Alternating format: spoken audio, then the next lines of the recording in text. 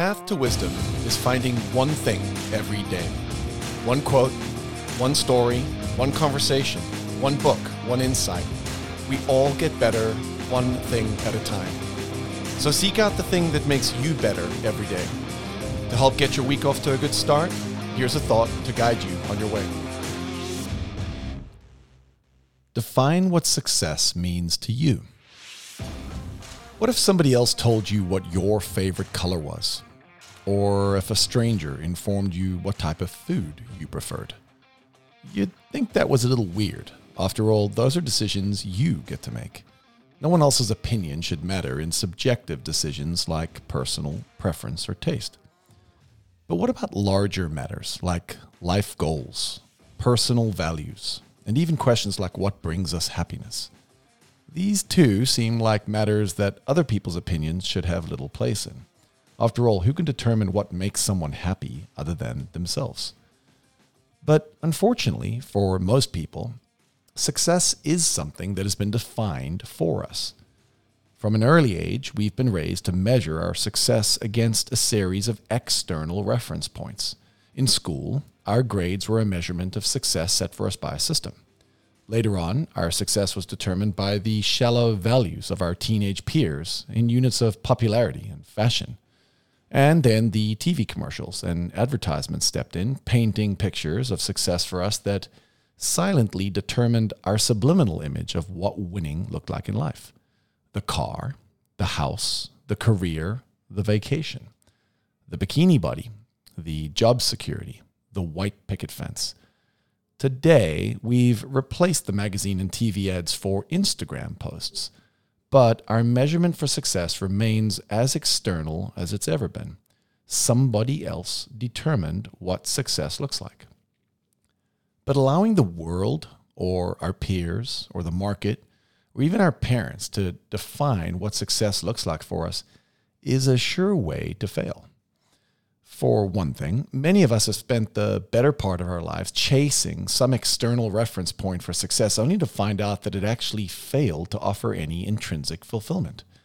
How many of us have chased our culture's idols and mores only to find that achieving them left us even more empty than before? At least when we were chasing them, we had the hope to fill our hunger for happiness.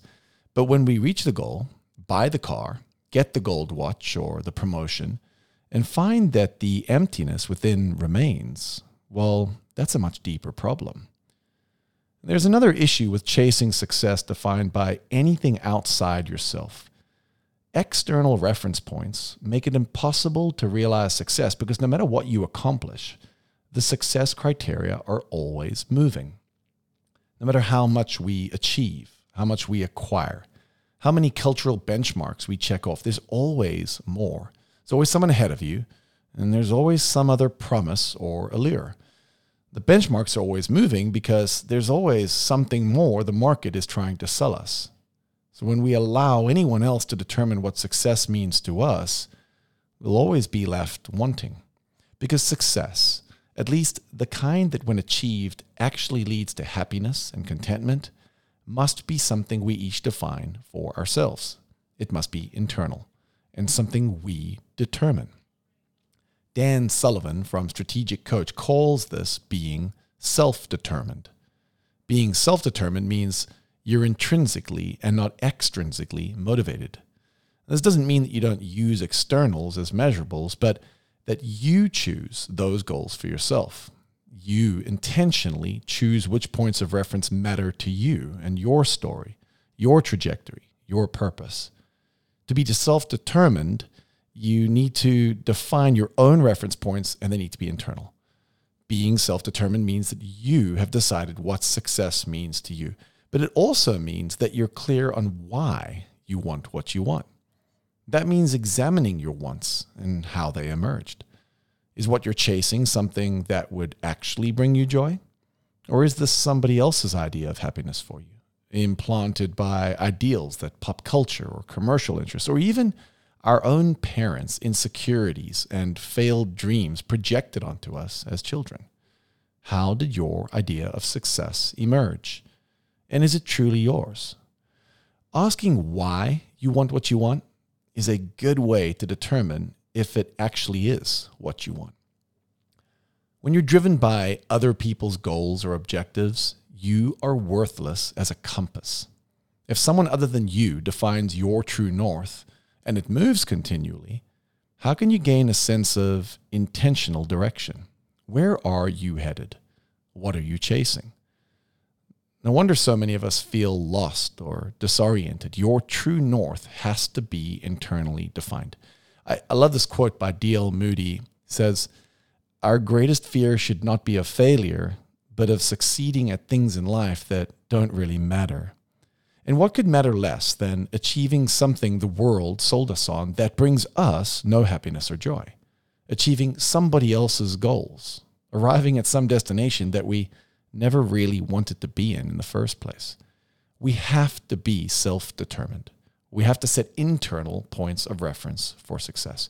Again, Dan Sullivan in his book, The Gap and the Gain, says this: there's a quiet confidence that comes from running your own race, from no longer measuring or comparing yourself to others. The philosopher Seneca called it euthymia, which means that you're on the right path and not led astray by the many tracks which cross yours of people who are hopelessly lost. And that about sums it up. Just imagine your life as a long winding path. And now picture the crisscross of thousands of paths intersecting yours. Picture the countless people wandering through life intersecting your path. Now, the mistake that we make is assuming that anyone else or everyone else must know where they're going, or at least have some sense of direction. Surely it's only us that feels lost and pulled by the external promises of happiness and success. But that's exactly wrong. Most everyone has no clue where they're going. And most everyone is meandering and following a set of success criteria passed onto them by external forces. The market trying to sell us things, our friends equally lost, trying to find their own way and influencing us, our culture, really just a collective of equally confused people trying to find their way. Whether inadvertent or intentional, our environment has taken an active role in determining our definition of what winning and what success looks like. And that is not a recipe for winning or success. Euthymia. Eu meaning well or healthy, and thymia from thymos meaning soul emotion. A well or healthy soul.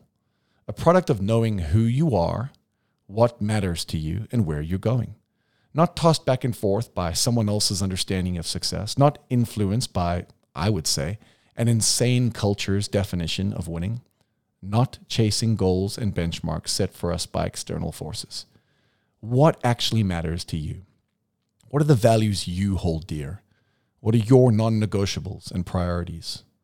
What is a goal worth chasing? What's a benchmark for success worth focusing on?